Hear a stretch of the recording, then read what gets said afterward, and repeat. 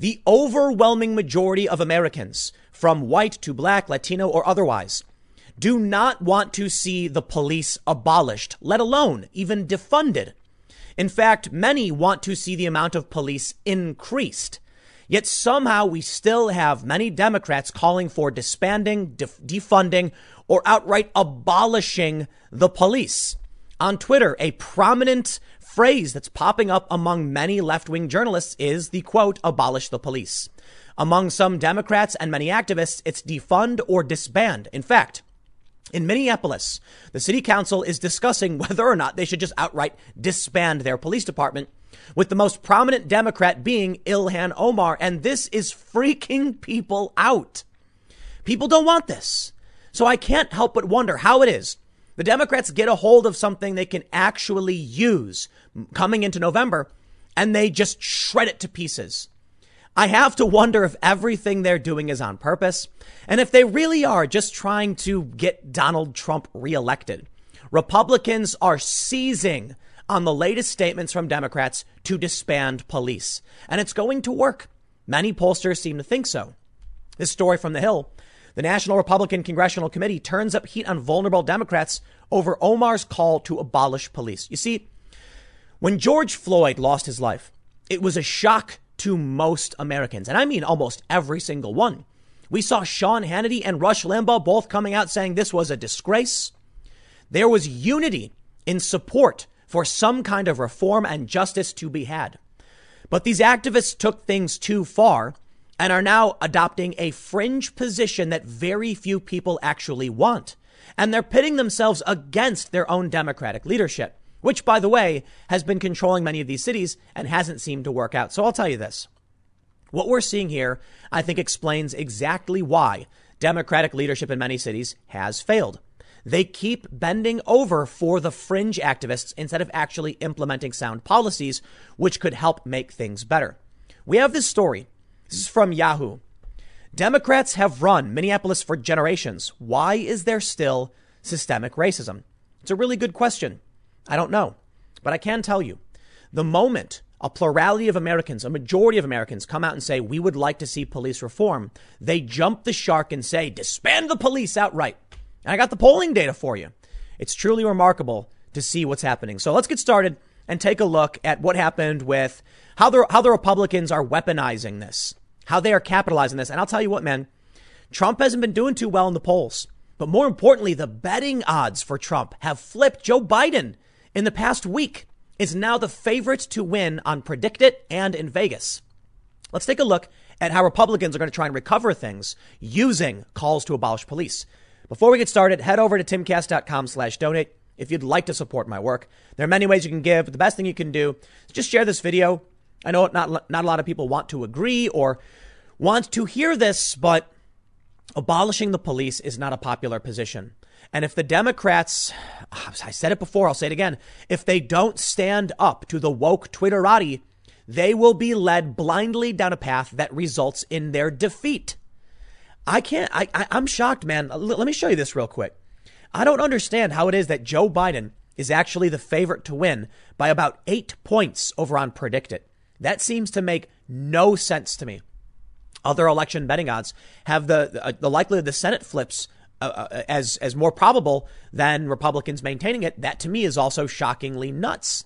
I mean, after everything we saw with the hypocrisy from Democratic governors shutting down businesses, but then going out and protesting, from, churches still being shuttered, operating at minimal capacity, but protests being celebrated. I'm supposed to expect people to go out and vote for this again? I'll tell you what, listen, it's not about Republican. It's not about Democrat. It's about the individuals who would hold double standards and treat people unequally under the law. Now they're going out demanding equal, fair treatment under the law, while simultaneously punishing churches and businesses and supporting this ideology. That's what it's about. It's kind of scary to think that people might actually vote for that. I mean, let alone voting for abolishing the police. If there were, look, listen, in 2016, we saw this playbook, right? If there is anything that shows us the media is wrong, it's gotta be abolish the police. polling data suggests most people want to see the police maintained, and more than double. So about a third of people want more cops, and about 16% want to defund the police. What does that really mean? I honestly don't know. Take away some of their budget, I guess. But I got to tell you, man, maybe I'm the crazy one. Maybe that's it. Maybe I've lost my mind and the American people really just don't want any police anymore. I would be shocked to see that kind of radical transformation, especially when I go out and talk to my neighbors and people in my community who like the police, and the police poll favorably. And still today, we have tons of cop shows and movies that treat police like heroes. Not always. You got crooked cop stories too, but they're usually the good guys. You want me to believe now that somehow, overnight, our entire society just inverted, like we jumped into mirror world, and everybody hates the cops? I would be surprised to find it. Let's read the story from The Hill. They say, NRCC turns up heat on vulnerable Democrats over Omar's call to abolish police. Republican operatives are attempting to link vulnerable Democrats to progressive members' calls to disband police departments and reduce their budgets as they look to flip key swing districts in November.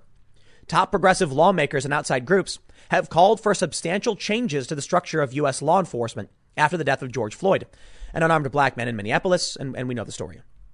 Ilhan Omar tweeted Friday, "The Minneapolis Police Department has proven themselves beyond reform. It's time to disband them and reimagine public safety in Minneapolis."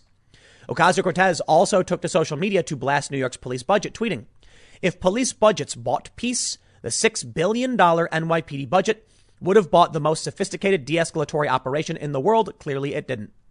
However, we don't know what the alternative is. I mean, what would happen if there were no police? We don't know because we haven't actually experienced it. It's entirely possible that that $6 billion is staving off something substantially worse. Perhaps something like what we just saw over the past week with random people who weren't protesting, rampaging through New York City and destroying everything, smashing windows and stealing things. Now, look, I'm not going to play any bias here. We just don't know. It's entirely possible we need to try something new because we've only ever had this ever expanding police force and the militarization of police. Not a big fan. Don't like seeing cops from outside the community come in and try and police people they don't know and don't care about. But I don't know what the solution is. And I'm not entirely sure disbanding the entire department is what you should be calling for. This is what's really fascinating right now. We have this story from Cato.org. Americans don't want to defund the police. Instead, they agree on reform. At the very least, before we do anything, reform seems to make the most sense. Defund, if you actually break it down and talk about the scale to which you want to defund, could actually make sense too. Are we talking about taking down some of their budgets and placing it somewhere else? Maybe that could be a good idea. We've heard that New York and Los Angeles are planning on reducing their police budgets by, a couple $100 million or so. Not really much of a dent, to be honest, in their massive multi-billion dollar budgets. But maybe there's some real policy reform and something we can do to actually, positively change how things are run and improve. I don't think it's right to just sit around and do nothing. But at the same time, here's what's happening.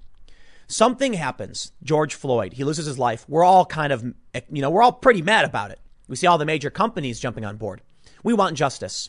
Well, they arrested the guy. They arrested the other cops. Kind of got what you wanted.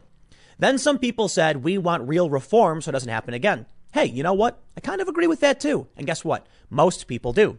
They say in this story, most Americans want reform. And I'll read this in a second. Here we go. 79% of Americans support having outside law enforcement agencies investigate police misconduct rather than leave it to the department to handle. They talk about all the various reforms people support. Instead, what are the Democrats doing? They just jumped the shark. Take a look at this right here. Look at this. The mayor of Minneapolis was thoroughly booed and dismissed once he refused to commit to defunding the police department. No one would be happier to see defunding the police being a wedge issue for Democrats in November than Donald Trump. He's right. This guy, Andrew Eggers, says, quote, "I do not support the full abolition of police. All right, then get the F out of here. Hard to get any clearer than that." These people, this is Mayor Jacob Frey of Minneapolis, and he was challenged. They said, will you agree to defunding the police? Yes or no? His response, I do not support the full abolition of police. And so they all started booing him and screaming at him and telling him to get the F out of here. I think I know why he's doing it, because he realizes how insane that sounds. I'm not going to commit to that. Are you nuts? But the people, they said he's up for re-election. Go vote. Could you imagine what would happen if these people won? This is where things starting to get really scary for me. People talk about the red pill and the blue pill and all that other nonsense. But I'll tell you what, look, I've known for a long time the media lies. I know that a lot of people like Trump, but I also know a lot of people are tribalist. And because the media lies, they take the other side. I'm not interested in playing those games. But I will tell you this. Following these riots, the helicopters and the sirens near my houses, the bridges being shut down, yeah, things got scary enough for me to go and figure out how to get a gun for myself. And now we're seeing many leftists go out and buy guns for the first times in their life. Many liberals. These seemingly gun control people now want protection. Why? It's getting crazy out there, man. And what am I hearing now? I'm hearing that there is a large contingent of people, including mainstream progressive Democrats currently serving in the House, saying disband police. Now, look, man, I've had my run-in with cops, but that to me is scary. You know why? Let's say you're one of these wrong thinkers. Let's say you're one of these people with those opinions they don't like. How many of you know that behind the scenes you might say something offensive that you would never say publicly? What happens if someone snitches on you? What happens if they show up to your house and they say it's time to face the mob and there's no police? What I'm trying to bring up is we have seen overt acts of violence. We have seen activists terrorize the homes of conservatives. Notably, we saw with Tucker Carlson, kind of low level. They went to his house protesting, banging on his door. But then we saw what happened to Cassandra Fairbanks. What would happen if there was no police? Now, maybe they won't be able to save you if these people are crazy and they kick your door in. But at least you have a larger contingent that follows some kind of hierarchy where the feds can come in and take over if the police aren't doing it. But that, you know, someone's not going to ideologically impose their strange rules on you. These people who want to abolish the police, they hold a strange ideology that is violent. They're not all violent, but they tend to support it. We had one woman go on, I think it was on CNN. She was the one of the authors of the 1619 Project, which was very thoroughly debunked. She came and said that destroying property wasn't violence. So what would happen if these are the people who are able to get rid of police and replace them with something else? Well, then when they come and throw bricks through your window, they'll say, it's not violence. You're a bigot. Yeah, I don't think a regular person's going to want to live through that. Which brings me to the serious problem Democrats face. Take a look at this from the Cato article. They say, keep in mind, few Americans of any racial group support some or more of the radical changes demanded by some activists. For instance, few people support calls to abolish or defund the police. 9 in 10 black, white, and Hispanic Americans oppose reducing the number of police officers in their community. And a third say their community needs more officers, the Cato survey found. And a Yahoo YouGov survey found that only 16% of Americans favor cutting funding for police departments, including 12% of whites, 33% of blacks, and 17% of Hispanics. While Americans support 57% the general purpose behind the protests in response to the death of Floyd, they do not like protests that turn violent and lead to rioting. And the Yahoo YouGov poll found that 51% felt the Minneapolis protests were mostly violent riots, not peaceful. This may be why a Morning Consult poll found that 71% of Americans support sending in the National Guard to address the protests. Or how about this? From Political Polls, Morning Consult. Who's more responsible for inciting violence during the protests? Protesters, 45%. The police, 35%. I don't know what that other group is. Maybe it's the I don't know group. But we can see here that people typically think the protesters are the ones at fault. Now, I think a fair point to be made is nobody should think the police are inciting violence. That number should be down. Left and right, I think everyone should agree. Whatever is happening that's causing this, we should solve this problem, right? But for the time being, what do we know? These Democrats have seized upon this opportunity for an extremist position. Most people in this country would oppose. Even people in big cities who got problems with cops are saying, whoa, wait, what? No. I reached out to some of my friends who are supporting these protests and not protesting themselves. And I said, would you support a call to abolish the police? And they're like, what are you talking about? What? No, that's insane. And it plays right in the hands. Good old Donald Trump. I don't know when how this happened, but check this out. This is PredictIt, political betting odds. And Trump was favored to win 26th of May, 27th of May. But then around the 28th, 29th, things changed. Trump dipped and Biden surged. Joe Biden is now predicted to win the election this November. And I just do not believe it. I really, really don't believe it. And there's so many reasons not to believe it. First of all, take a look at this story. All of these cities where we're seeing police brutality, they're Democrat cities. In fact, in New York City, stop and frisk, which is widely regarded as a racist policy because it specifically targeted communities of color. And Michael Bloomberg said as much in, I guess, like just openly and publicly. He said, well, those are the people doing it. We're going to go after them. Stop and frisk was gun control. It was them trying to stop people, frisk them looking for weapons. And it was also targeting racial minorities. This is New York City. It's the stronghold for Democrats. Look at Chicago. All the problems they have. They've been democratically controlled by the Democrats for what? I mean, nearly 100 years. And what have they solved? Minneapolis, where this started, is a Democratic run city, mayor, congresswoman, governor. So what's the solution? Do you really expect me to believe that come November, these people are going to come out and vote for Joe Biden? Who thinks Joe Biden's going to solve any of these problems? This, to me, I find absolutely shocking. But take a look at this. This is really interesting. In a story from the Wall Street Journal, they say Americans are more troubled by police actions over George Floyd than by violence at protests, poll finds. I actually agree with that. Some people might look at that and think that contradicts the other studies. No.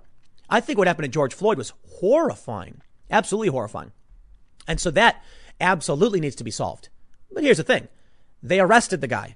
Now, I'm kind of satisfied. He's going to face trial. I hope they don't try to overcharge him and they arrested the other cops. All right, well, there we go. Hey. And now we can call for some reforms. Now we're seeing violent riots, and I'm concerned about that, too. But I'll tell you what, if I had to, I'd say they both shouldn't be happening. But I really do think there's a difference between smashing a window and massive loss of property and stuff and kneeling on someone's neck until they're dead. Trust me, they're both wrong. I get it. But they're wrong in different ways. I think life comes first, then property. Although we're seeing widespread property destruction, the point I'm trying to make is if people think, it's worse that this guy died, I think that's fair to point out. I don't think it means that Americans support the violence. Take a look at this. 80% feel the country is spiraling out of control, according to a new Wall Street Journal NBC News poll. We can also see something really fascinating, though. Take a look at this. Mr. Trump's biggest advantage over Mr. Biden continued to surround economic issues. When asked who would be best at cutting the unemployment rate and getting people back to work, Americans picked Mr. Trump 48% to 35%. A similar share said Mr. Trump would be better at dealing with the economy. Mr. Trump held a slight advantage, 43% to 40%, on the question of dealing with China. I mean, these are the issues that people care about when it comes to the election. Moody's Analytics, which predicted Trump was going to win very easily, talks about the price of gas and the economy, and they don't take these other factors into consideration. I think you definitely need to, but I'll tell you what. As much as I think it's fair to say that I personally, so I have seen many apolitical people get activated by this. People that never cared about politics are now talking about voting. Maybe this will get young people to come out in droves in November. I just don't buy it. Sorry, I don't. You know why? It's the same hand they played back in 2016. Didn't work. Racism, bigotry, chaos. Nope. Didn't work. Why would it work now? Bernie Sanders thought he had the youth vote. They didn't turn out for him either. So why should I believe after everything we've seen, all of a sudden now, this is what does Trump in? Nah, sorry, man. Take a look at this. One of the most hilarious statements I've ever heard about Trump and polling. The Wall Street Journal says, since the midterm elections, a period that included the release of the Mueller report, an impeachment, a pandemic, and civil rights upheaval, Mr. Trump's approval rating has never dipped below 43 and has never risen above 47, according to 18 polls during that time. Republican pollster Bill McInturff, who conducted the survey with Democrat Jeff Horwitz, said Mr. Trump's standing remained stable despite the political equivalent of getting repeatedly battered by Category 5 hurricanes. Yikes. Quote, those are remarkable findings that speak to the power of our partisan silos. Still, the poll contained some red flags for Mr. Trump, the pollster said. One was the widening Democratic lead on which party the country wants to control Congress after the next election. Americans said they prefer Democrats over Republicans 51 to 40%, an 11-point divide, up from 6 points in January. They say a similar double-digit preference for Democrats prefaced the party's gains in 2018, 2008, and 2006. If the findings persists, that signals it would be more difficult for Trump to close the gap with Mr. Biden. Mr. McInturf said, "You know, I've been pretty bullish on Trump winning and potentially the Republicans sweeping, and there's a lot of reasons for it. I was wrong in 2018 when I said that I thought the Republicans were going to sweep and maybe even get a supermajority. What I didn't take into consideration was that Trump's base didn't come out. It's unfortunate, but it's true. A large portion of Trump's base, non-college educated whites, sat that one out. And I think it's because Trump wasn't on the ballot. Something fired him up. Trump got him to come out. Trump tried again, but he wasn't on the ballot, so they didn't. And that allowed Democrats to take the House. And then it resulted in the impeachment scandal and this whole disaster that's been unfolding over the past year. Well, now we got some other data to consider. I'm looking at this, and so I will still remain rather tepid. I think there are some things we can see that speak to a potential landslide, for sure, like them calling to abolish the police. Is that right? Insane. But the data, we've got data that says otherwise. Could it be wrong like it was in 2016? Oh, you betcha. And it's just hard to know what's true because we can't see the future. But I'll tell you what, last December in the UK, we saw one of the worst defeats the left has ever seen. And many of you know this. It was December 13th of 2019. The Conservatives won in areas they hadn't won in nearly 100 years. I wouldn't be surprised if we see something similar happen right now. So I wonder why it is that people think Trump is going to lose. One of the reasons is because of what happened in 2016. If you look at how the media played the game, the media is biased. They're desperate to frame things always benefiting Trump, always benefiting Trump. Now, to be fair, I think I often do on this channel put out videos that show Trump is winning, the Republicans are winning, the Democrats are spiraling out of control. But listen, Russiagate failed, Ukrainegate failed, Justice Smollett was wrong, Covington was wrong. How many stories do we have published that were fake and retracted? The Intercept pointed out 20 stories that were wrong in the Russiagate era and 10 honorable mentions. And then we have Eric Wemple of the Washington Post, who actually went through and dissected all of the things they were wrong about. And they were wrong every step of the way. It says to me then that the Democrats are somehow wrong about everything. I mean, they're wrong about shutting the police down. It's how Donald Trump won in 2016. They didn't see it coming because they were too busy patting each other on the back, writing stories to make themselves feel good. Here's what I think may be affecting these prediction markets. First and foremost, I must stress the data most likely, in my opinion, is probably on point. Does it mean Trump is guaranteed to lose? No, it's about probabilities. If Trump has a 47% chance to win or something, well, that means it's almost a coin toss's chance to win. Trump could have a 1% chance to win and still win. That's what a lot of pollsters said. You got to understand that the prediction that he could win was 13%, I believe, the New York Times. That's still a chance he can win. And when he did, it wasn't because they were wrong. They gave him that chance to win. They didn't say he wouldn't win. They just didn't think it was likely. What I think we're seeing now with a lot of these polls is confirmation bias. They're so used to seeing stories that make Trump look bad, they assume everyone must hate Trump. But they're not seeing real America. They are seeing fringe activists on Twitter who are saying ridiculous things like abolish the police. It's not going to play out well for them, man. I tell you this. I guess we can only wait till November to see. I could be wrong about everything, for sure. Man, it seems like no matter how many times I say I can't see the future, people still try to insist that I'm trying to make hard predictions. No, man, if I'm wrong, I'm wrong. All right, it's no problem. I'll say it. This is just what I think now. The data will change. Another story could happen. For all we know, tomorrow, Trump is seen on video running into a burning building, saving a bag of puppies, and his polls skyrocket to 100%. I don't know. And that would change everything. Or maybe Joe Biden gets weekend at Bernie's and Hillary Clinton steps up and that changes everything. I really don't know.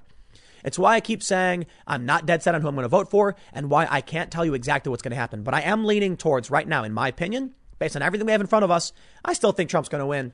I really, really do. They made the same mistake in 2016. The tactic doesn't work. It's the economy, stupid. And Donald Trump leads in the economy, hands down. People want their money back. I'll leave it there, though. Let me know what you think. If you really think Democrats will vote for abolishing the police, I guess we'll see. Next segment's coming up at 6 p.m. youtube.com/Timcast News, and I'll see you all then.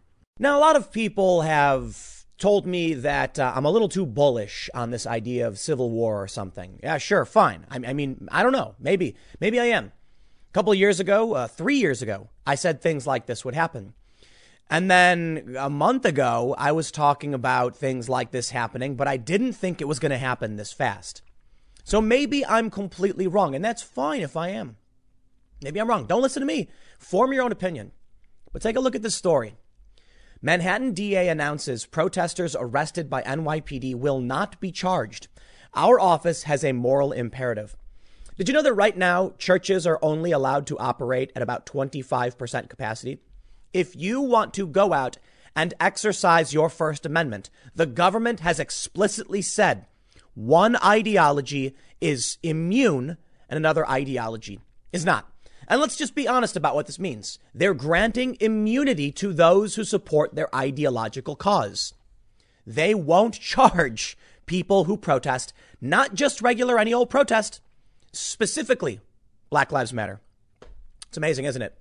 The nurses, the medical people, whatever, signed this letter where they said that they will not condemn the Black Lives Matter protests. They've said that systemic racism costs more lives than COVID. It's actually not true. COVID has taken over 100,000 lives in only a couple months. It is substantially worse. They told you couldn't open your business. You couldn't go to church. They told you not to leave your homes and you had to wear a mask. They ridiculed you when you said, "What about my business?" Then when their ideological allies came out, they straight up said, "No prosecution." Do you have any idea where this leads? Let me read this for you as a quote. They say, Manhattan District Attorney Cy Vance Jr. announced that unlawful assembly and disorderly conduct would not be prosecuted during the demonstrations over police violence. The prosecution of protesters charged with these low-level offenses undermines critical bonds between law enforcement and the communities we serve. Days after the killing of George Floyd, our nation and our city are at a crossroads in our continuing endeavor to confront racism and systemic injustice wherever it exists. Our office has a moral imperative to enact public policies which ensure all New Yorkers that are in our justice system and our society, Black Lives Matter, and police violence is a crime. We commend the thousands of our fellow New Yorkers who have peacefully assembled to demand these achievable aims. And our door is open to any New Yorker who wishes to be heard, Vance said in a statement. How about this one? Governor Cuomo, coronavirus reopening. Houses of worship can open with 25% capacity for regions in phase 2. And this story is from just last night. Let me make this clear for you. The government of New York, as well as many other Democratic states, are straight up now violating the First Amendment overtly, with nothing being done to stop it, with no one standing up against it. So, hey, America, you get what you deserve. If people come out and protest for Black Lives Matter and they get violent and they riot for a week, there you go. The government bends over backwards and says, this is allowed. Yet if you want to simply go to church or give a haircut or do something normal, nope, sorry. I referenced the story of Owasso, Michigan, where the barber, 77-year-old, it's a town of 15,000, had his license suspended. Now, the courts have ruled in his favor. But think about what's happening in the executive branches of our governments. They say Trump is a tyrant. Why? What has Trump done?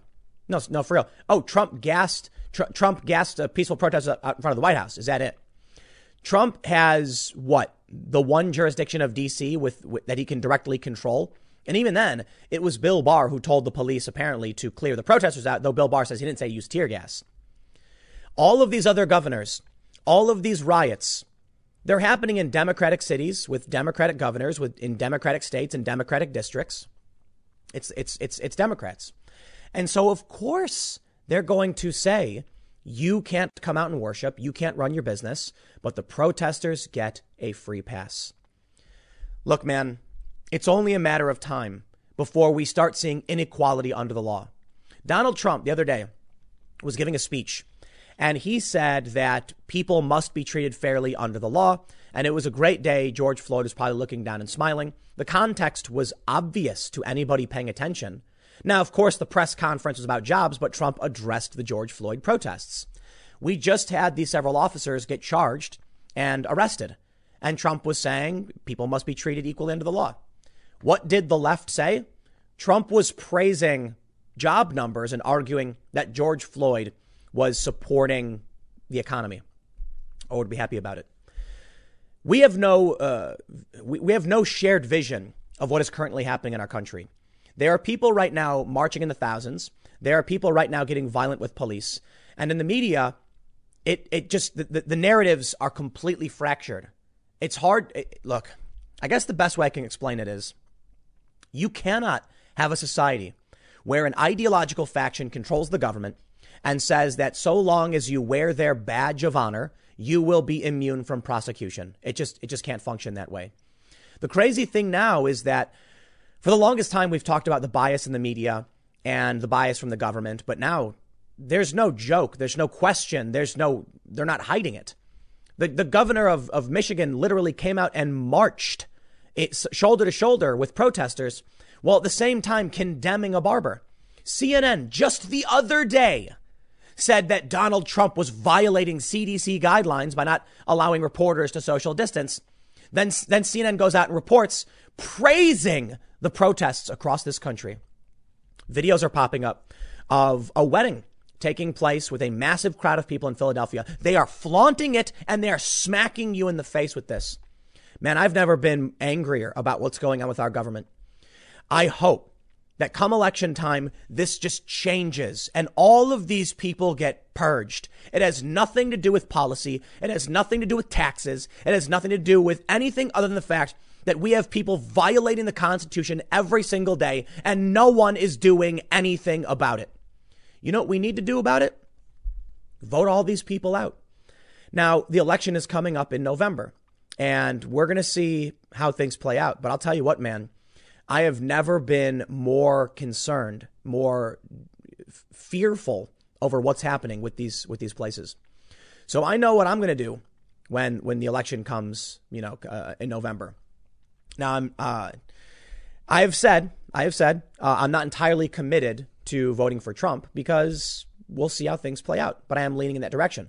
Adam, my co-host for the Timcast IRL podcast, has overtly said he would. And I have friends from back in Chicago who have already said they would. So I don't like playing any of these games. But I'll tell you this right now, man. Joe Biden is worthless in every capacity. He would not be able to handle any of this. And the bigger issue is not even necessarily Trump. It's what the Democratic governors have been doing.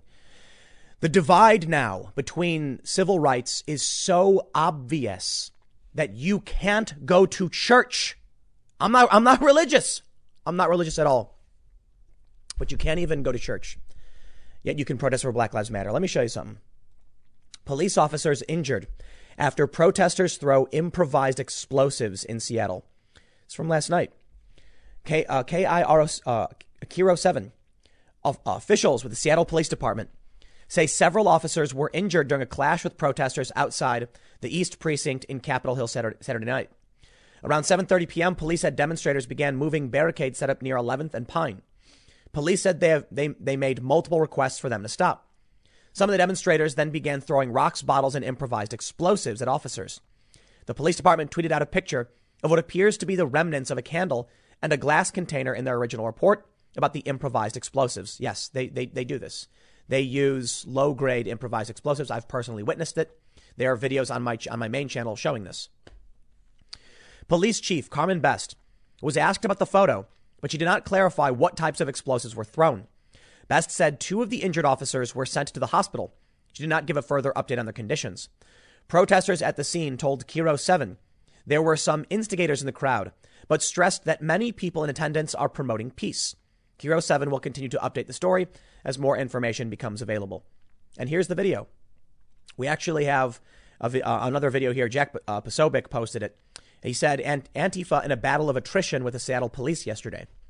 Here's what I tweeted. The reason we say these people are LARPing, live action role play, is that there is no circumstance in which they actually win. If the police leave, the game is over.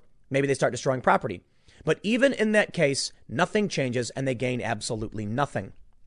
The fighting has no goal at all. Throwing bottles and cans has no constructive end. That's why activists can only defend it by calling it trauma or rage. It's completely meaningless. But I want to add a caveat to this.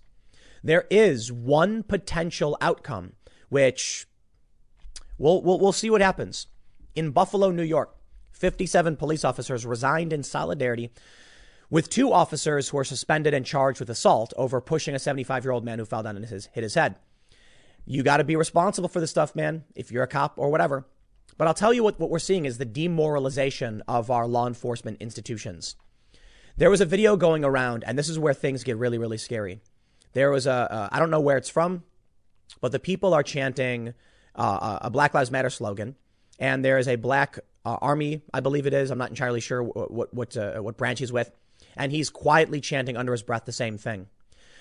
Listen, man, I've talked to people about civil war, and I love it. I love it when they say that the security apparatus of the state is too powerful. They would never allow it. The federal government would step in and intervene because these people can't really see. They can't see what's been happening all around them. Now, of course, I get a lot of people who are mad at me because they aren't paying attention, and they say things like Tim is an alarmist or accelerationist. I am in no way trying to encourage this. Quite the opposite. Shut up. Sit down, everybody. Go home. Calm down. Life is good. As Louis C.K. said, we're living in the best times ever, but people are so, angry about everything. Let me tell you what we have been seeing. The police will resign. It's one of the tactics we've seen for this cultish ideology. They're calling for defunding and abolishing the police.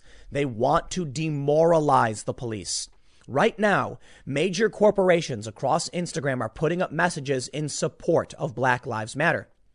Yet instead of saying things in favor of, helping the black community, instead what we get are people saying to abolish the police department, which is a radical leftist ideology. It has nothing to do with what's going on. Police reform, like Black Lives Matter activist DeRay McKesson said, makes sense. No more chokeholds, right? Maybe they shouldn't come out with truncheons or whatever. There have been real calls for reform. That makes a lot of sense. So why is it that these people are going around and demanding that we defund the police? Shelby Talcott of the Daily Caller reports that, quote, defund the police has been added to DC's Black Lives Matter street mural. Why would they do that? What's their goal? They want to get rid of the police department, demoralize it, and shut them down. So let's talk about the potential for civil war. You know what? Maybe I am wrong. Maybe there won't be one because law enforcement, military, and, federal enforcement will just flip and just stage a coup or something. A lot of people have already said as much. But I'll tell you what, man. Seeing that army officer chanting under his breath the Black Lives Matter slogans, this is an ideology that is spreading, and it uses goodwill to manipulate people into supporting deconstruction. It's scary stuff, man. I really hate to play the Godwin's Law game about, World War II Germany. But I was talking to a friend and I said, did you ever wonder why it is that so many people just blindly raised their hands to support this regime? I'm not trying to equate the results or goals of either of these organizations. What I'm trying to point out is that humans blindly follow. I'm not saying any of this leads to anything like that. I'm just saying we look back on history and we ask ourselves why so many people just blindly followed something they didn't understand. And that's because it's what people do. You have no idea what would happen if the police got defunded. We've seen it happen, apparently. There's been, I guess, some stories, I need to look these up, about police strikes in certain cities, I think like Toronto, and crime skyrocketed, buildings started burning, and it was chaos. The mayor of Minneapolis was told by activists to defund the police, to commit to defunding or abolishing the police. And he said no. So he got booed by the protesters. I don't know what the protesters want, but you know what happens if there's no cops? It's going to be bedlam. Maybe there's some kind of transition. And to be fair, I've talked about this. They've talked about reimagining and restructuring, but that's just reform. Police reform. They're saying no to this. DeRay McKesson did an interview where he talked about police reform. That's a real issue for Black Lives Matter. And he got slammed by radical leftists. They're attacking him now, saying that it's privilege for him to say this and that police must be abolished. You know what, man? Look, people have told me, and I'll go back to that point. That's what I was trying to get to. When I said, I was reading from Matt Taibbi. He was talking about the countries he's been in where civil wars have broken out. And he said, you get to the point where they start counting heads. And he said, that's the place where we're at. Don't take it from me. Don't take my opinion. Maybe I'll do something, another segment on this. Matt Taibbi is a Rolling Stone lefty journalist. And he has talked about how we are getting to the point where the federal government will start tapping heads saying who's on our side and who isn't. And when you see someone in the army chanting with the ideologues, what do you think that means for our armed forces? Will they fall in line if given the command? Maybe, maybe not. People are starting to fracture in their view of the world. So here's what I see happening. The government says one ideology is preferred over the other. And that should be one of the most shocking things to you. I can't tell you how many articles have popped up from mainstream sources saying like the potential for civil war is coming, or even seeing Matt Taibbi say like we're near this, and Bill Maher on Real Time say this could lead to civil war. It's funny. All of these people have been saying it. Yet people come to me and say, Tim, you're nuts. You're wrong. I don't care what you think, dude. I know what I'm doing. And I know what I'm seeing, and I know what I'm preparing for. You can argue, as some have, that whenever we talk about this, we actually make it happen faster and faster. No, man, it has nothing to do with what I'm saying. I'm a milquetoast YouTube commentary guy. When the Manhattan DA specifically says one ideology is protected, what do you think is going to happen? Let's say you're standing next to that soldier or whatever who's chanting for Black Lives Matter, and you're a Christian, and you want to go to church. Or you're Jewish and you want to pray, and Bill de Blasio sends cops to your neighbor to shut you down. What do you think happens when that guy says, no, we need to be allowed to protest for justice? And you say, well, I should be able to go to church. And he says, no, COVID. They locked everything down. They arrested people over COVID. A salon owner in Texas, the courts had to overturn it. Then the governor goes out in Michigan. We have that story. Texas is different. Texas was trying to have it both ways, I guess. I'll tell you what, man. When I brought up the counting heads thing and Matt Taibbi, when I brought up to a bunch of people civil war, they love to say it. The Proud Boys and Antifa fighting will not be a civil war. Never said it would. I didn't say it was going to be the Proud Boys and Antifa running through the streets. I said civil war. So here's what I think may actually happen. What you need to be careful of is when the government starts choosing sides. And they just did. So what do you expect from me, man? You want to tell me I'm wrong? I don't care if you think I'm wrong. I really, really don't.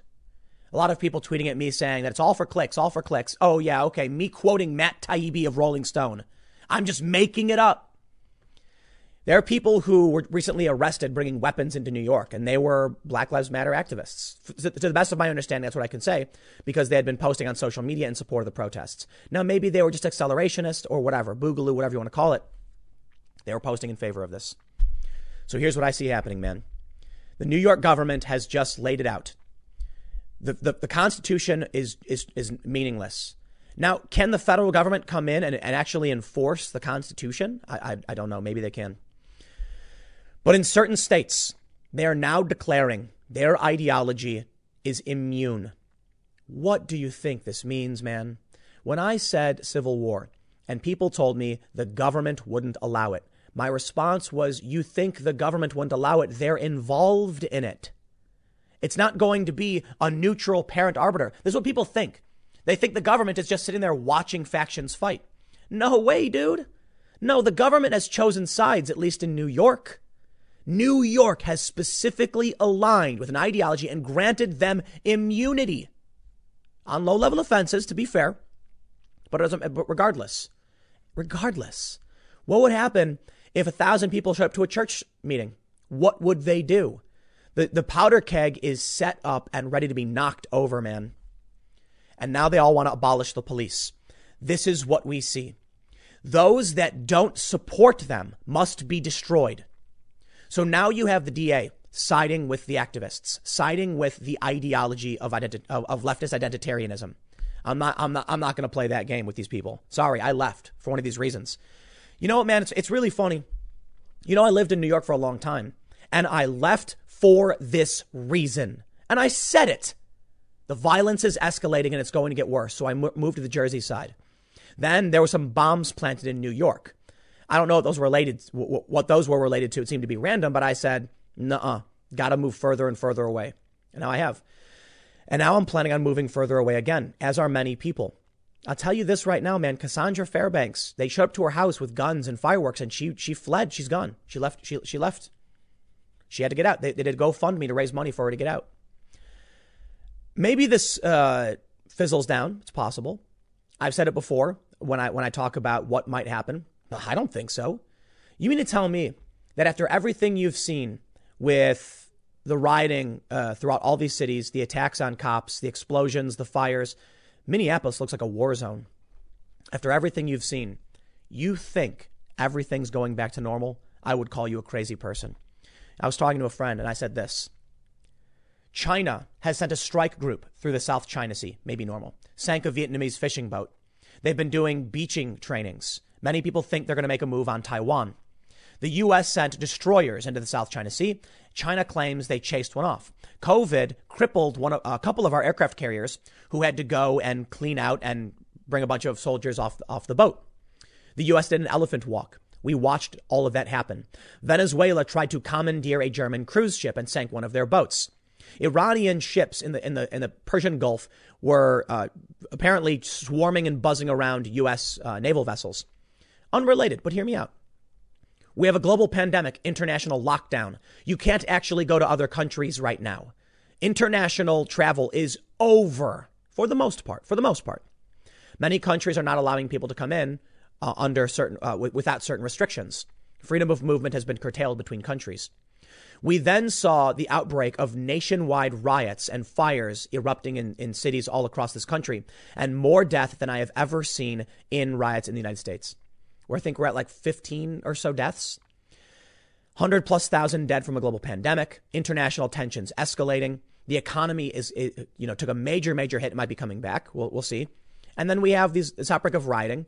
And now the New York government has proposed that if you are of their ideological persuasion, you're immune from low-level prosecution.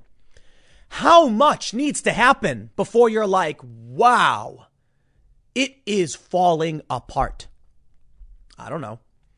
Maybe some people never want to hear it. Maybe some people just want to keep believing that nothing will ever happen. It's called an optimism bias. You think it can't happen, so it doesn't. In 2012, Vice wrote an article from interviewing briefly this researcher who said 2020 is when it's all going to come down. This was in 2012, before any of us knew any of this was going to happen, before anyone knew Donald Trump was going to be president. And now here we are, and it makes me wonder what comes next. Let me tell you something.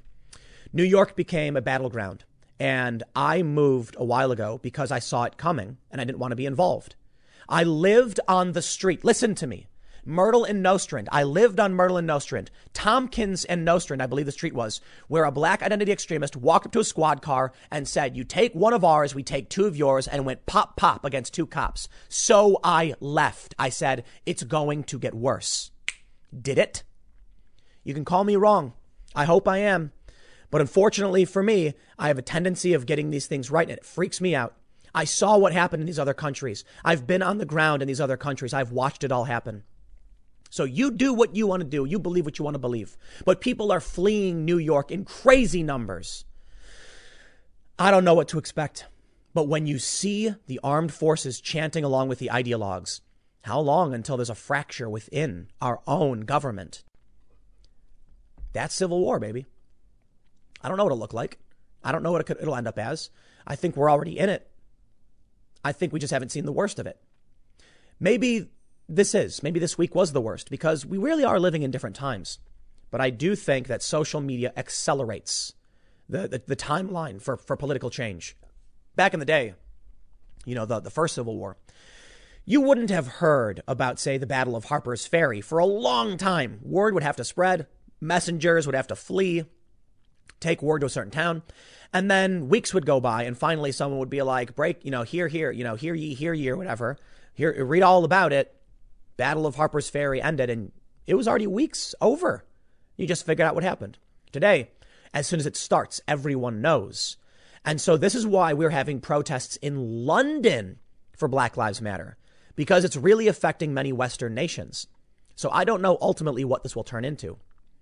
But I think after everything we've seen for 2020, with all of these memes popping up like the aliens are next and then the asteroid and then Yellowstone erupts, and I'm like, right, this year has been insane. The acceleration has been insane. I propose people sit down, shut up, and calm down. And I've been saying it the whole time. That's why I can't stand the Democrats. It's not going to change. So I'll tell you what I'm going to do. Where I live, I moved to the suburbs. I'm outside of these cities, and there were helicopters flying nearby my house as protesters marched around. Squad cars and sirens. It actually came out to the suburbs. The LA Times reported these riots are coming to the suburbs. In Chicago, in these suburbs, people are showing up from out of town. I know people who live in small suburbs 40 miles outside of Chicago who say outsiders are coming in and staging these protests. You think it won't happen, man. And maybe it won't. And I'll tell you what, I will gladly crawl under a rock and retire when all this dies down and everyone starts holding hands under the rainbow. But I think we're going to see an escalation. So you do what you got to do. You think what you got to think. I'm going to mind my own business, and I'm going to complain about things on the internet. But I'll leave it there. Next segment's coming up at 1 p.m. on this channel, and I'll see you all then. Since the start of the COVID outbreak, we've seen many liberals rush to gun stores to pick up guns, many of them for the first time. According to the Washington Free Beacon, there's been about 6 million gun sales in 3 months, with 40% being first-time buyers. Some gun store owners are getting kind of frustrated over this. In fact, Steven Crowder, along with Sig Sauer, worked together to get me a Sig M400, which apparently is way over the top for me, who just wants to protect my house in the event of mass unrest like we've been seeing. Just want to keep myself and my friends and my family safe. The strange thing about all this is that many of these people who are now picking up weapons are liberals. Now, look, there's a big difference between whatever it is I am and someone like Tom Arnold, who's got raging Trump derangement syndrome. But Tom Arnold apparently has not only just called for the Second Amendment for everyone, but it seems like he's actually calling for armed insurrection against the federal government. Let me just tell you, TDS is terminal. OK, look, it's one thing if a sane, rational person says that they want to discuss restrictions to make sure mentally ill people don't get weapons. Now, for the longest time, I agreed with that. And now I've backed off for a lot of reasons. I don't think that we can put, the argument that was put to me was we can't put restrictions on the Second Amendment, lest the government put restrictions on every other amendment. And then we have to recognize if you want these changes, you have to actually change the Constitution. So that was me backing off. Then I came to a point where I saw all the chaos unfolding around me and said, I better get armed myself. In which case, many of these laws and these discussions were misplaced. And they were rooted in a false sense of security, the idea that we were all going to be safe and okay. So I ultimately conceded that and said, yeah, man, we can't do it.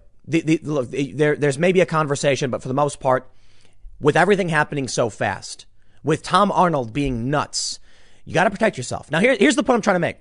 There's a big difference between me saying, I just want to keep my house safe. I had someone trying to break in several months ago, last year or whatever. So it makes sense to be like, what am I going to do to make sure I can stay safe? Because the police are overwhelmed. Cops are resigning. The activists want the police to go away. Okay, fine. If you want to defund the police, I got to protect myself, right?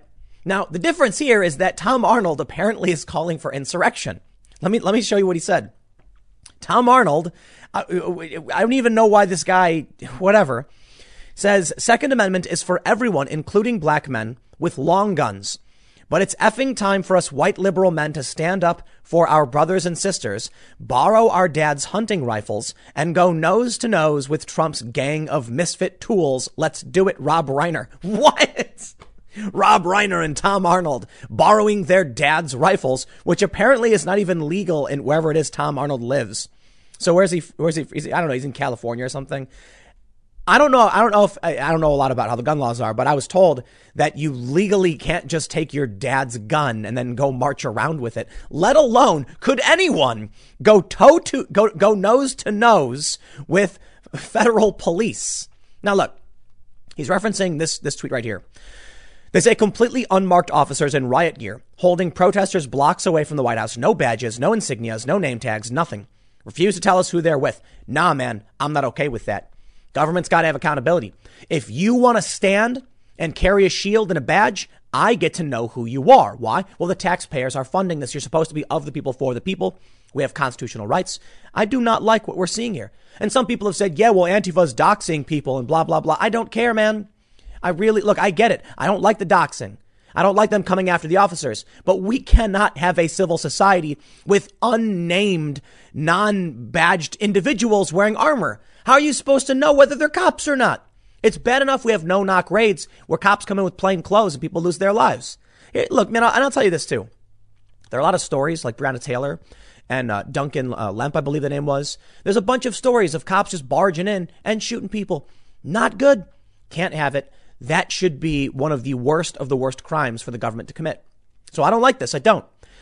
But the idea that Tom Arnold is going to solve this by getting his dad's weapon and marching up to these guys is just a recipe for absurdity and disaster. Not that I think he'd ever actually do it. The other weird thing about it is, dude, just buy your own gun. Like, what do you mean borrow your dad's gun? What are you talking about? Are you arguing that your dads are 2A aficionados, that they're Trump supporters or something, and they're armed, but you're not? Wait, and how old is your dad, Tom Arnold? Aren't you like 60? These people are insane. All right. Let me tell you what happens. Let me ask you a question. These people who are first for the longest time saying no guns, ban all guns. I've never been all about that. OK, I was of the position of reasonable restriction. Right. The idea being, hey, if we've got mentally ill people, what can we implement? What I wasn't, and then someone presented the constitutional argument for me. So I backed off. Now the issue is, for me, the unintended consequences of a lot of these laws. When COVID happened and they stopped processing background checks and stuff, apparently people weren't able to buy weapons. And when they closed all these businesses, all of a sudden people couldn't buy it either. And that was kind of like a good wake up call to realize we may have good intentions on certain restrictions. The problem is the unintended consequences could restrict the rights of law abiding citizens. And therein lies the big problem.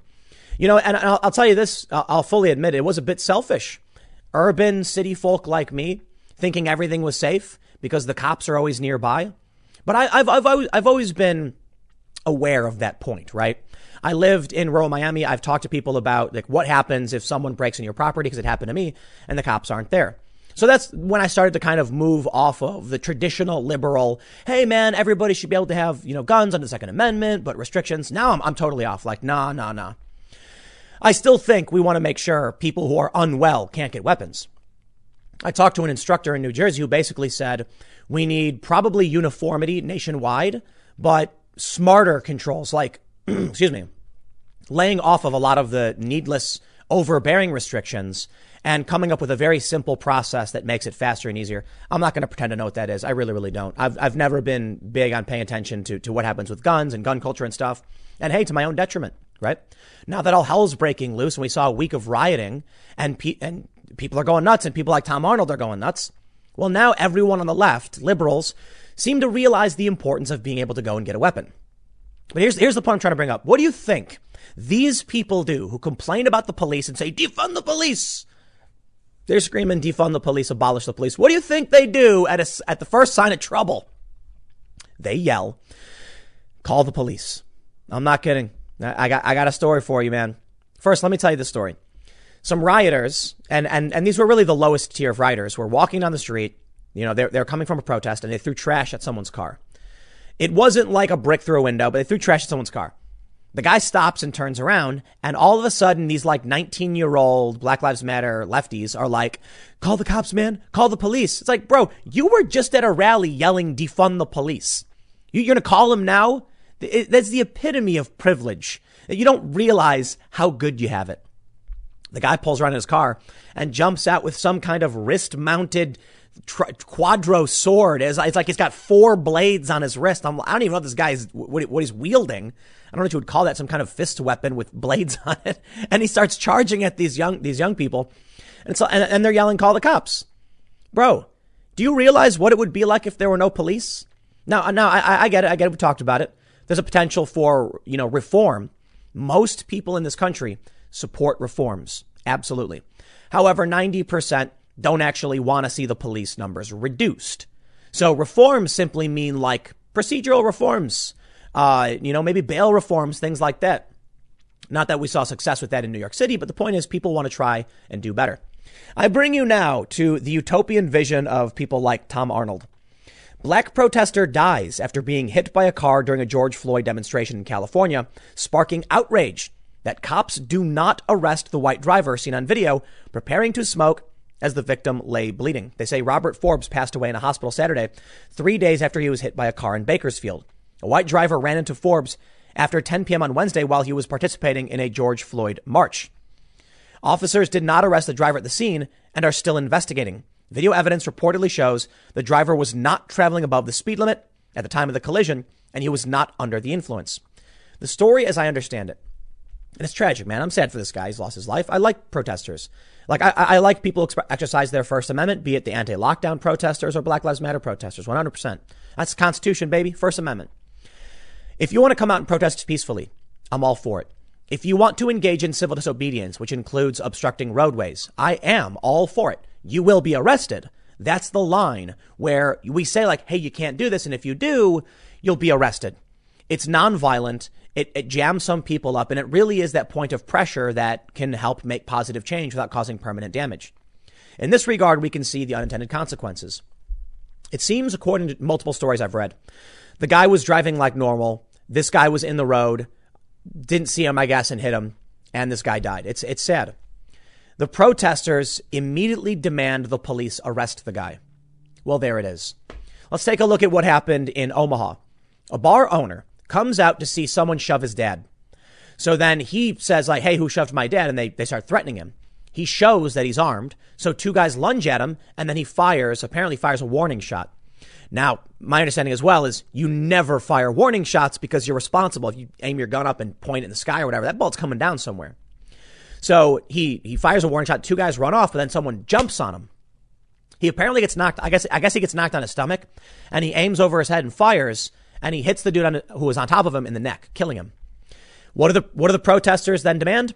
They demand the police get involved and arrest him. So I'll tell you what, man. When we see these people come out now, totally you know what, man? There's no principle. There's no guiding I have no idea what they want, man. Because you know what happens after they go and burn everything down? Minneapolis mayor to seek federal aid after looters cause at least $55 million in damage. You know what, dude? If you still live in Minneapolis or New York City or any of these cities, man, I got no empathy for you. Oh, no, hold on. Let me take that back. If you're in the process of trying to stage an exodus from these cities, I feel for you. If you are choosing to stay in these places, I will not have empathy for you. There's a big protest where they asked the mayor of Minneapolis whether or not he will defund the police. But then they went on to say, we don't want no more cops coming in our neighborhoods armed with guns, yada, yada. He said, I do not support the total, complete abolition of the police. And they all start booing him. All right, man. You don't want cops. But when someone harms you, you want cops. Do you know what life would be like if you did not have them? Someone would get hit by a car and they'd be like, who are you going to call? Later. And that's it. We can talk about reforming the police. Totally makes sense. But getting rid of them, that makes no sense. And now because of all of this destruction, they want the federal government to pay for it. You know what that means? They want us to pay for it. Listen, man, Minneapolis, Democrat city, and we can say it over and over again. But you've got now these liberals who have seemingly abandoned everything they've been fighting for over the past, 10, 20 years. Now they're saying abolish the police. You know, some of them are actually calling for private police. I kid you not. I'm seeing people on Twitter say that we should be able to be responsible for our own defense and hire our own community groups. And I'm like, bro, you're taking the libertarian argument of private police forces. I don't like that idea. How would that work? I mean, it actually might make sense. You could theoretically have private police departments. One of the ideas I heard was about voucher police forces. So the way it would work is you've got multiple departments in your area. Everyone pays taxes. Taxes are progressive. So rich people pay a little bit more, percentage wise, and then poor people pay a little bit less or none, but everyone gets an equal voucher. You then give that voucher to the department you like the best. And if they mistreat you, then you next month or whatever, you give your voucher to a different department. That voucher is basically a check from the government. It's cash. I don't know if that idea would work. And one of the challenges is that competing departments, we can't have one department be like, that's my customer. I'm going to give you a free pass because you pay my bills. I don't know how that would work. It really does seem like we do need a uniform, a separate, neutral arbiter, I guess. I don't know how else to put it. So I'm totally for reforms. But could you imagine what would happen if they abolished the police outright? Because that's what they're calling for. They're not saying straight up, reform. Some activists are. No, the louder activists are saying abolish them. So here we can see liberals defending the Second Amendment and wanting to get rid of the cops. How long until they get rid of how long until they oppose the progressive tax? Because they don't like the idea that it's unfair. A disproportionate amount of their taxes goes towards, say, I don't know, the military, which oppresses marginalized communities. I'd love to see it, man. Them kind of like waking up. The problem is, I don't think what we're seeing with people like Tom Arnold is principle. I think we're seeing absurdist reactionary politics where they just want to oppose. It's contrarian politics, really. Everything Trump does is wrong, and that's all they will ever be. I feel like it's got to be on purpose. You know what I mean? The way I was saying it before is like, think about it this way. A broken clock is right twice a day, huh? But how do you be wrong every single time? Like, that's got to be a conscious decision, I guess. What I don't like is what happens when they say, OK, we're going to abolish the police, because they are. The city council in Minneapolis is proposing this. And now they want us, the federal government, to pay for it. Man, I see a lot of people saying no. Absolutely not. I see a lot of people defending the riots, and it's just so annoying. I see my own family members supporting the looting and the rioting. And it's like, you hypocrites, man. They don't understand what it's like to grow up in the hood. They don't understand what it's actually like. I've got family that grew up in the suburbs, suburban white folk family members who have no idea what life is really like in the hood, in the ghetto. They don't understand what racism is really like in the city, in Chicago. Everybody's racist. You got white racists, you got Asian racists, you got black racists, you got Mexican racists. Everybody seems to hate each other. It sucks. Now, we had a cool thing going on in my neighborhood for the most part, but yeah, a lot of racism. These people have no idea what they're talking about when they say defund the police. I've had a lot of problems with cops in my life. I've had cops kick the door into my apartment, storm in, guns drawn, and yelling at us about somebody who didn't even live there anymore. How is that legal? I filed a complaint. Nothing happens. Yeah, it sucks. I've had cops give me false tickets. I've had cops try to plant drugs in my car. Yeah, it's nightmarish. And I've also had cops respond when when I've had, say, thefts, when someone stole something very important to me. I called the police. They came, filed a report. This is the best they could have done. But hey, I'm glad they were able to do it. They were on the lookout to try and recover these things for me. And I've had undercover or plainclothes cops actually stop a mugging in progress. Some guys trying to mug me. So I'm not going to pretend like the world is all Skittles and candy canes. I'm going to straight up say I'm glad that there are cops there when I need them. And I'm going to straight up say reforms probably make sense. Now I'm of the position where I once thought we'd be safe in our big cities because you do have police. Now you can't rely on them. It's the funniest thing to me that many people on the left are just overtly pro 2A now. But the weirdest thing is how it's like not even uniform among the left. There's a post going around. It's really funny.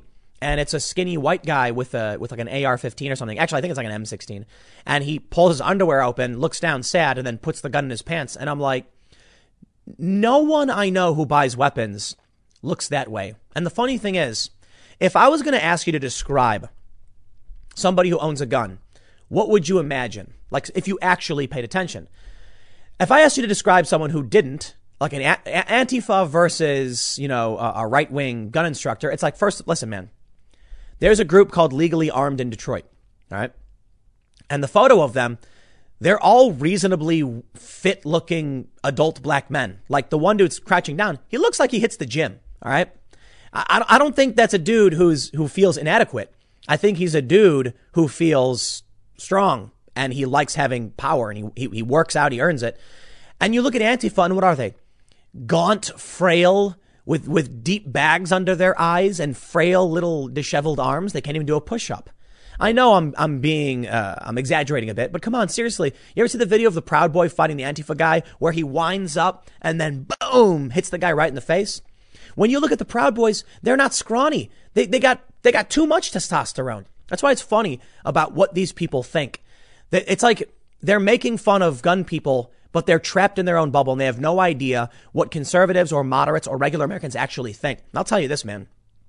I posted this clip about the social justice people all chanting mindlessly. And there's this dude I know, and he was like, I'm not going to watch that because I know the truth. And I'm like, you're an occult, bro. Just watch the video. No, I don't need to because I know the truth. I'm like, dude, that's exactly what occultists would say. Just watch the video. Nah, they don't want to do it.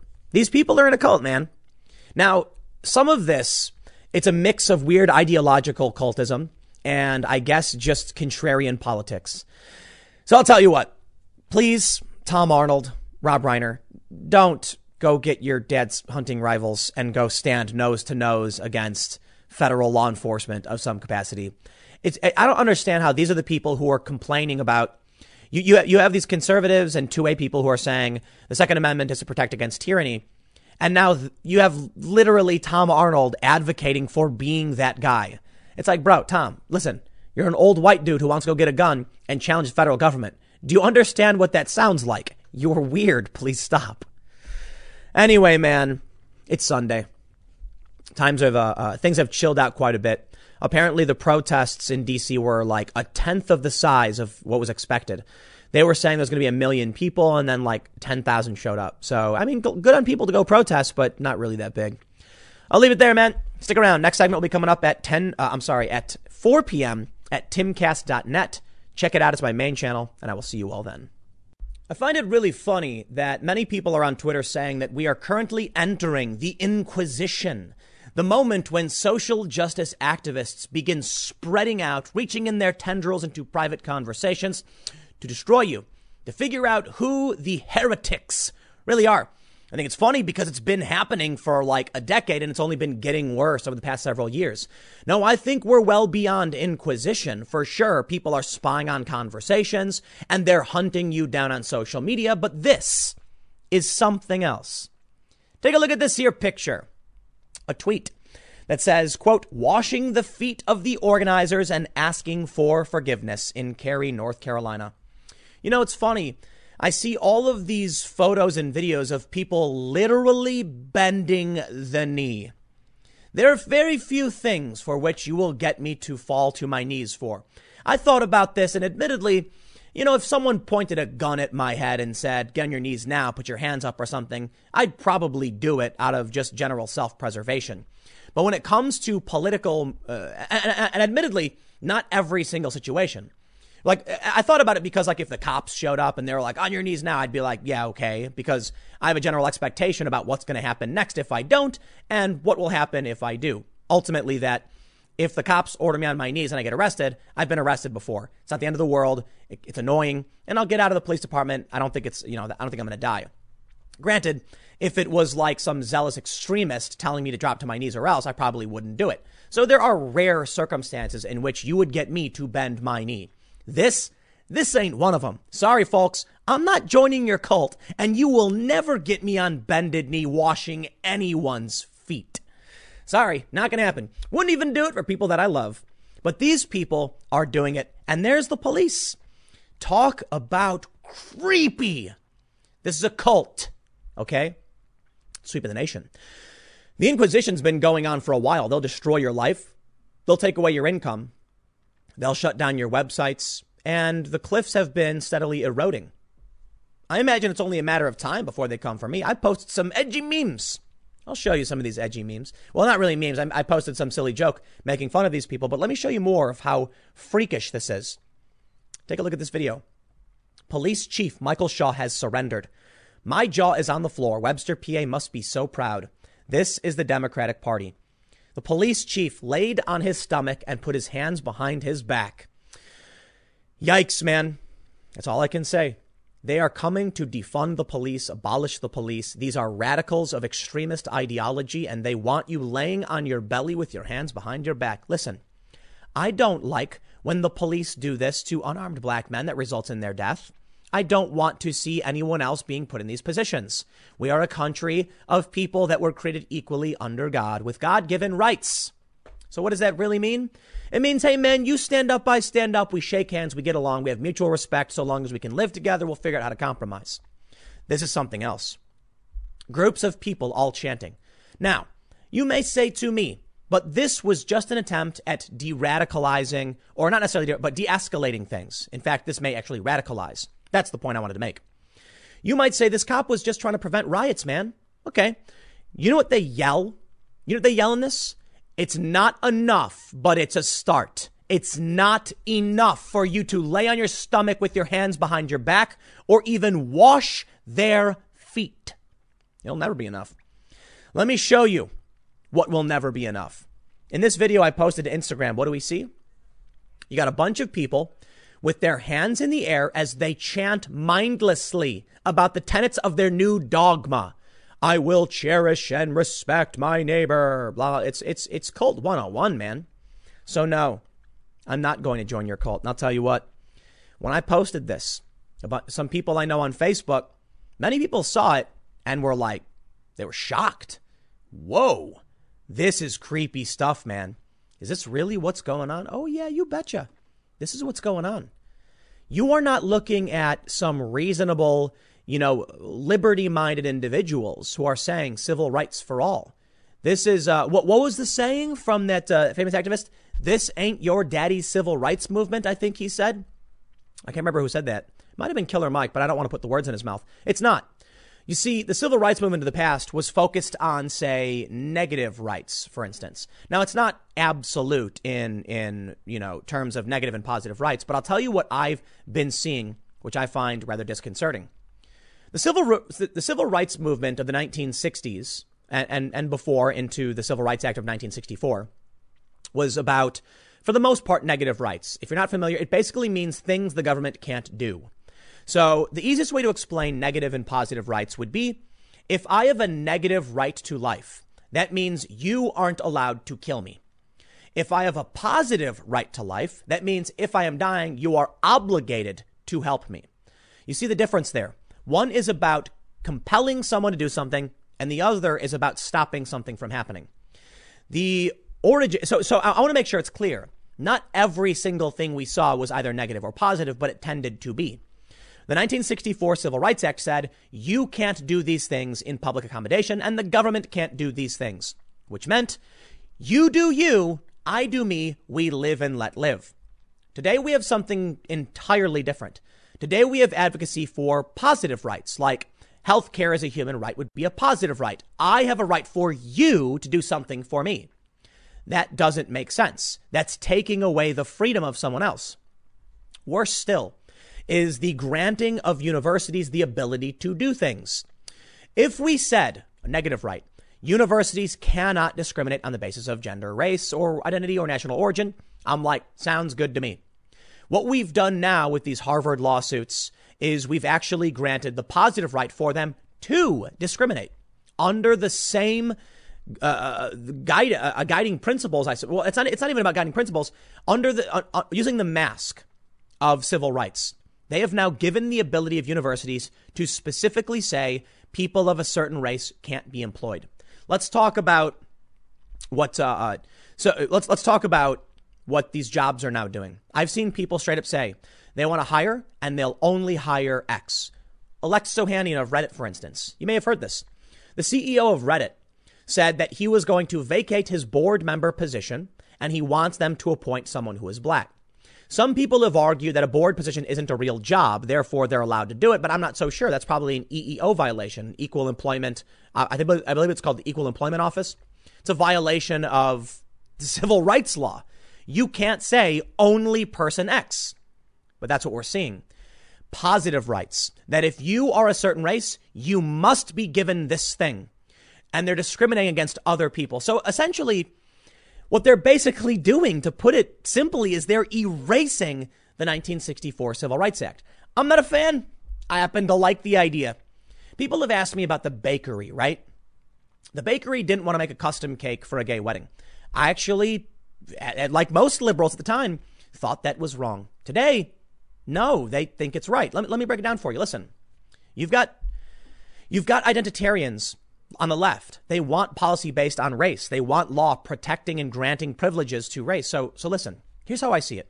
If you're in public, you're using public infrastructure. My taxes contribute to the roads, to the pipes. I get it if you're a libertarian, you don't agree. But for now, here's what we have.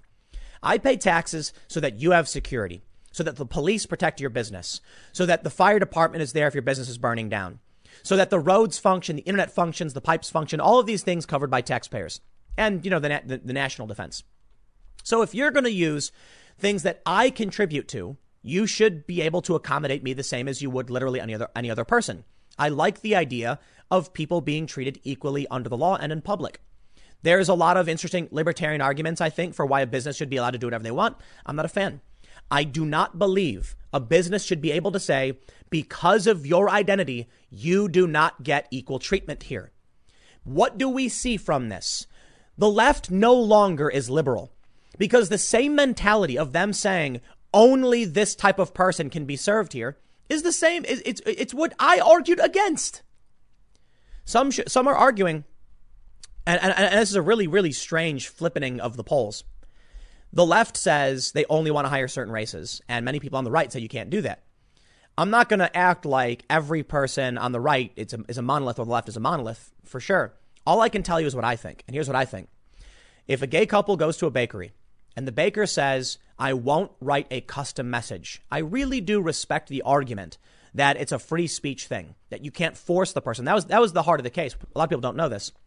The baker didn't want to write a specific message, but he offered them up any cake he already had. So he was willing to accommodate them. But he wasn't willing to accommodate them equally like he would anyone else.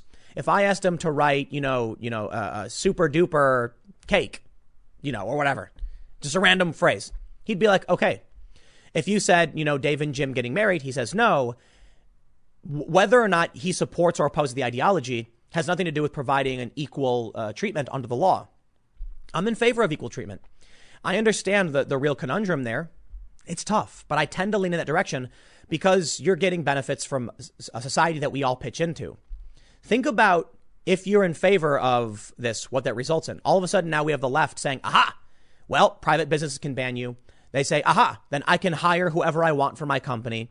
And there's a really complicated problem there if we don't treat people equally.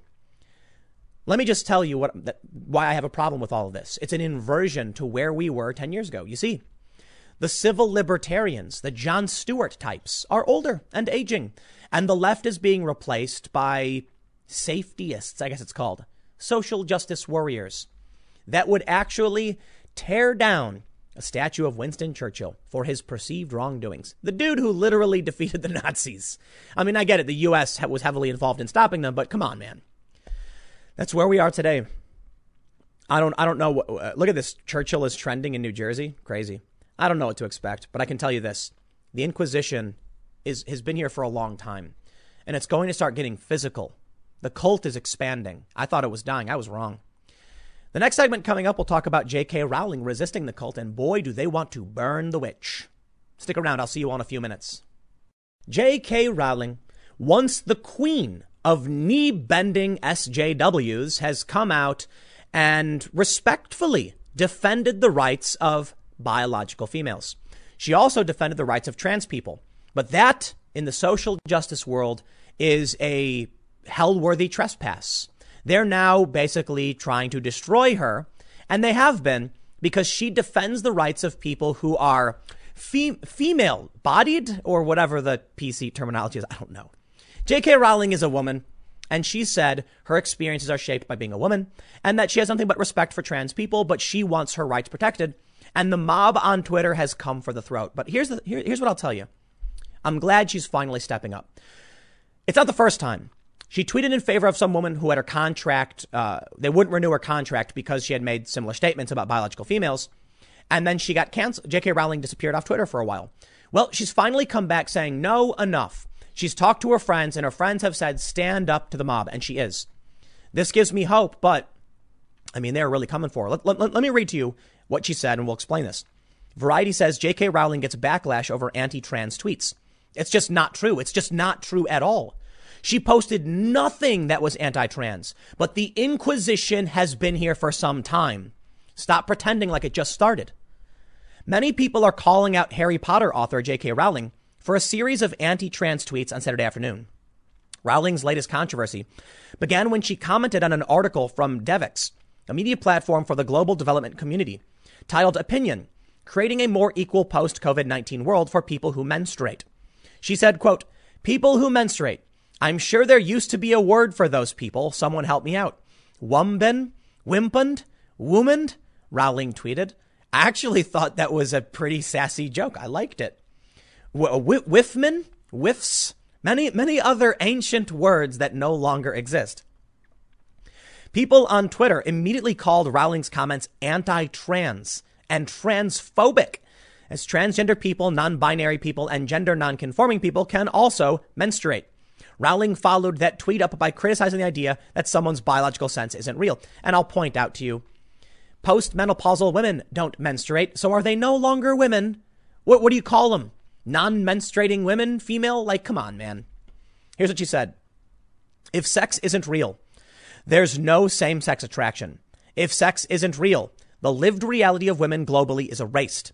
I know and love trans people, but erasing the concept of sex removes the ability of many to meaningfully discuss their lives. It isn't hate to speak the truth. The idea that women like me, who've been empathetic to trans people for decades, feeling kinship because they're vulnerable in the same way as women, i.e. to male violence, hate trans people because they think sex is real and has lived consequences is a nonsense. She added that she respects trans people's right to live comfortably and later struck out at people calling her a TERF, a trans exclusionary radical feminist. Oh boy, the cultists are getting angry about this one. How could you be more polite than what J.K. Rowling said? I assert my life, who I am, what I feel, ain't nobody gonna take me down. But I respect you if you would like to live the way you want. Truly a civil libertarian type position. Let me live the way I want and explain to you how I feel, and I will do the same for you. It's not enough. The cult demands blood. The witch must burn. She said, I respect every trans person's right to live any way that feels authentic and comfortable to them. I'd march with you if you were discriminated against on the basis of being trans. At the same time, my life has been shaped by being female. I do not believe it is hateful to say so. Someone responded, takes one TERF to know another, I guess. To which J.K. Rowling responded, feminazi, TERF, B-word, witch, times change, women hate is eternal. The LGBTQ rights organization GLAAD responded to Rowling's comments, saying the author has aligned herself with an ideology that willfully distorts facts about gender identity and people who are trans. In 2020, there is no excuse for targeting trans people. What did she say? These people are insane. They are disgusting cultists who will make you sit on the ground on bended knee, washing their feet, raising your hands, mindlessly chanting. Well, I, for one, will never do that. Not for these people. No siree. You see, J.K. Rowling didn't say anything negative about trans people. She simply said, please, can I have my lived experience? And they said no. Who would want to live that way? I don't know, man. But this stuff's expanding. GLAAD listed several black trans organizations for people to make donations and ended by saying people should check out Percy Jackson and author Rick Riordan if they need a summer read. You really think people should read Percy Jackson over Harry Potter? I gotta admit, Harry Potter was some good books when I was younger. It was fun. It's fun to read. There's a reason why J.K. Rowling was a billionaire. I say was because I think she gave away some of her money and now she's just like a 999 millionaire or whatever. But anyway, the point is, the Percy Jackson books I've not read. I've seen the movies. They're okay. But come on, man. Harry Potter was a global phenomenon.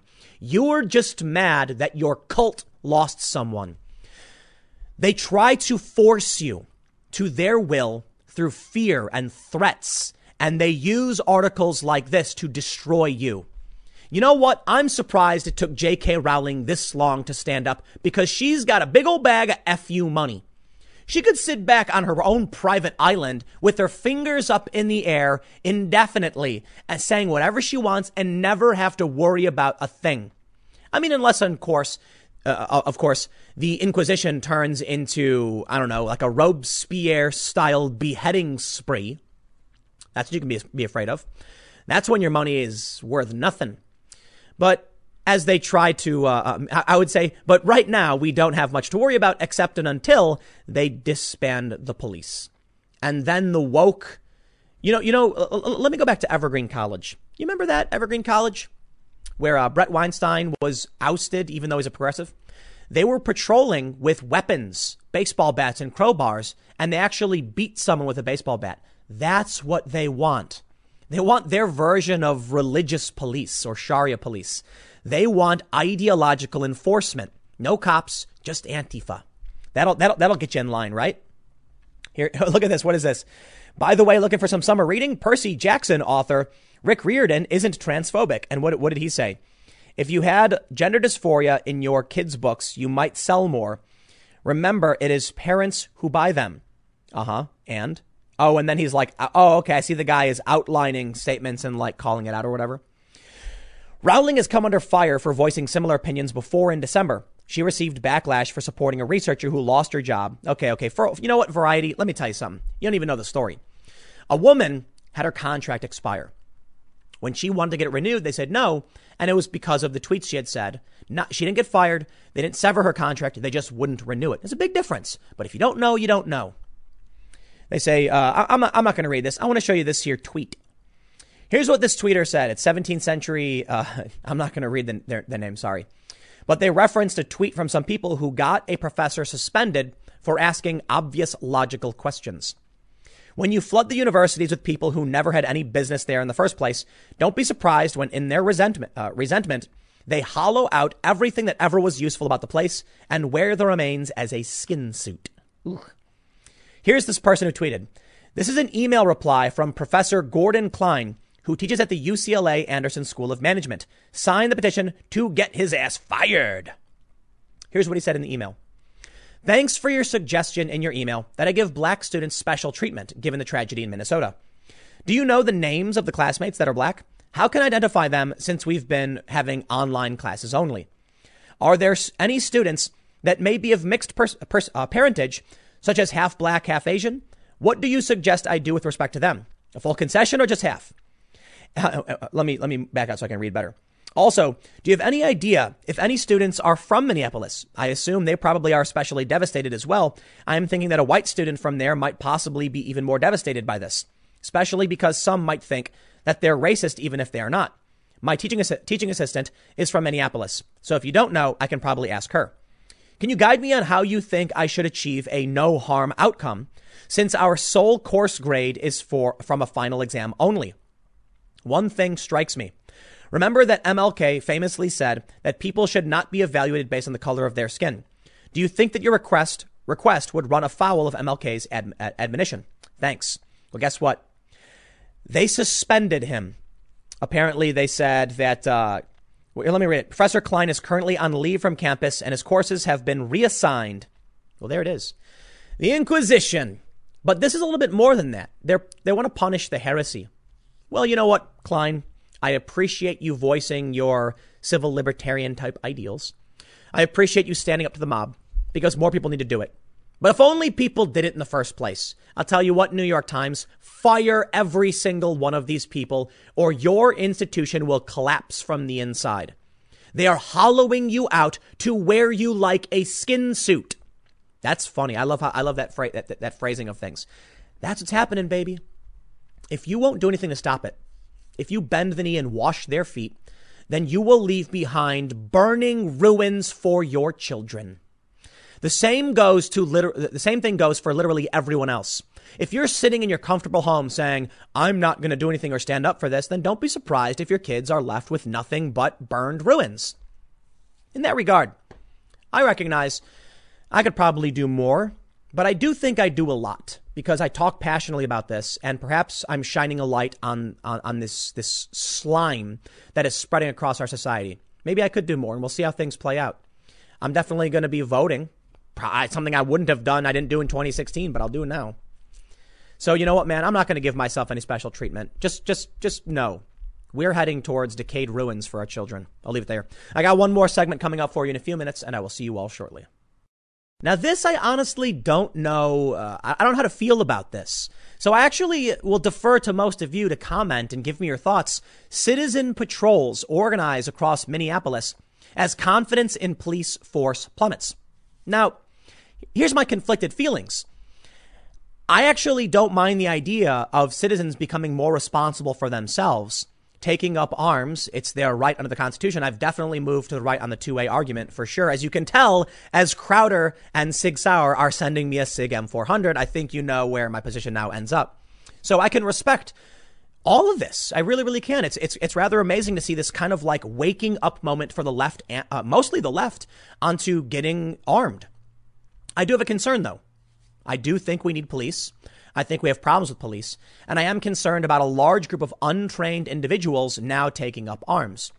Should there be something we do for these groups? Like maybe you as an individual can be allowed to bear arms, but maybe if you want to form a community watch, you at least give your names to some kind of department or police department. The name of your group, maybe. And the reason for it is not for a background check kind of thing or any kind of like, restrictions or licensing, just like liaising. Like the point I'm bringing up here is how can we maintain communication between groups and a cohesive adherence to the law if people aren't in direct communication? So my concern is a bunch of random groups walking around and then people making assumptions about who each other is and what they're doing. And they're all armed and looking for criminals. Ultimately, I don't know how to feel about it. I really don't, because we've talked about abolishing the police and the potential for these kinds of armed patrols to do their own thing, and that it might actually be a good thing. I've actually had conservatives say, you know what? I like the idea of people defending themselves, buying their own guns, defending the Second Amendment, and standing up for their communities.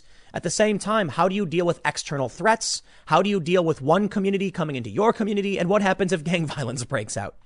So I do think we need police, but let's read the story from the Washington Post. They say, Minneapolis, it's approaching 2 a.m. and city council member Jeremiah Ellison is patrolling his neighborhood in a black sedan when the smell of smoke wafts through the open driver's side window. Several black-owned businesses had been destroyed in his area, considered the heart of the city's black community, in recent fires that investigators have deemed suspicious. Neighbors suspect right-wing militias, and social media has been abuzz with purported but unverified sightings of masked white men in pickup trucks holding semi-automatic assault rifles. The rumors have only fueled the unease that has spread through this community since the death of George Floyd. Now Ellison, the son of former Congressman Keith Ellison, is on patrol, hoping to catch the next fire before it destroys another business owner's livelihood. He's also ready to contend with danger or of the human sort, if needed. As the car fills with the acrid scent of burning chemicals, Ellison tells his friends in the driver's seat to pull over. Before they come to a stop, Ellison flings open the door and jumps out with a pistol in one hand and a small fire extinguisher in the other. He walks briskly down the street, scanning the block for the origin of the fumes. I was excited to fight over the budget. I don't think anybody could have pictured this, Ellison later said, noting that even as a city official, he can't control how the police respond to the fires and other threats. This was something I could do. Now think about that for a second. He saw fire. So he jumped out with a gun in his hand. Do police do this? They might. Sometimes they do. Typically, I see police keep their hand on their holster. Here's a guy who jumps out with a gun, not wearing a uniform, in plain clothes. How would an average person feel, and how should they feel? That's the challenging question. I can certainly respect someone's right to bear arms. How would you react? And I mean this sincerely. If you saw a dude, I don't care if he's black, white, Asian, Latino, whatever, Muslim, Christian, Jewish, jumping out with a gun in their hand, what would your immediate response be? I think a lot of people would be alert, for better or for worse. I know they say an armed society is a polite society, but how do you know when you're being threatened or when to take a threat seriously? That's a serious challenge. Now you're going to have a bunch of people jumping out of cars, regular citizens, and they're going to be armed. Maybe it's a good thing. Maybe it is. Maybe it makes people be much more fearful of committing crimes. The other thing I want to point out here is the fear of these rumors of armed white militias. That's where things get worrisome for me. I understand the arguments about having a police force, and I think there's a big difference between having a firearm in a rural area versus having it in an urban area. The problem with these urban areas are large groups of people from all sides. Like, okay, here's what I'm trying to say. In Minneapolis, you have a dense population, not as dense as New York. You got a ton of people walking around all the time. And if shots rang out or something happened, you wouldn't know where it was coming from. And that could potentially lead to chaos because there's too many people. How you solve for this, I really don't know. That's why I said I don't know how to feel about this. I don't know how I should feel about this. But I do think I have some concerns. If these people are going around, self-described Antifa, who are scared of right-wing white militias, are we going to come to a point where someone accuses someone else of being part of the ideological other? And then what happens? Could this escalate into something more serious? Well, the police actually are opposed to this. So For the most part, I don't know what to tell you, man. Citizen patrols to backup officers will hinder police efforts, police say, from Fox News. They say a citizen movement to aid police in their efforts to control protesters by organizing armed patrols will be a hindrance, a Midwestern police force spokesman said Monday.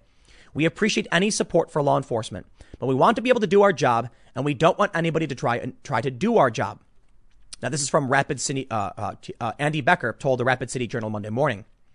The police believe armed civilian patrols could encourage protesters who had no plans to show up, Becker said.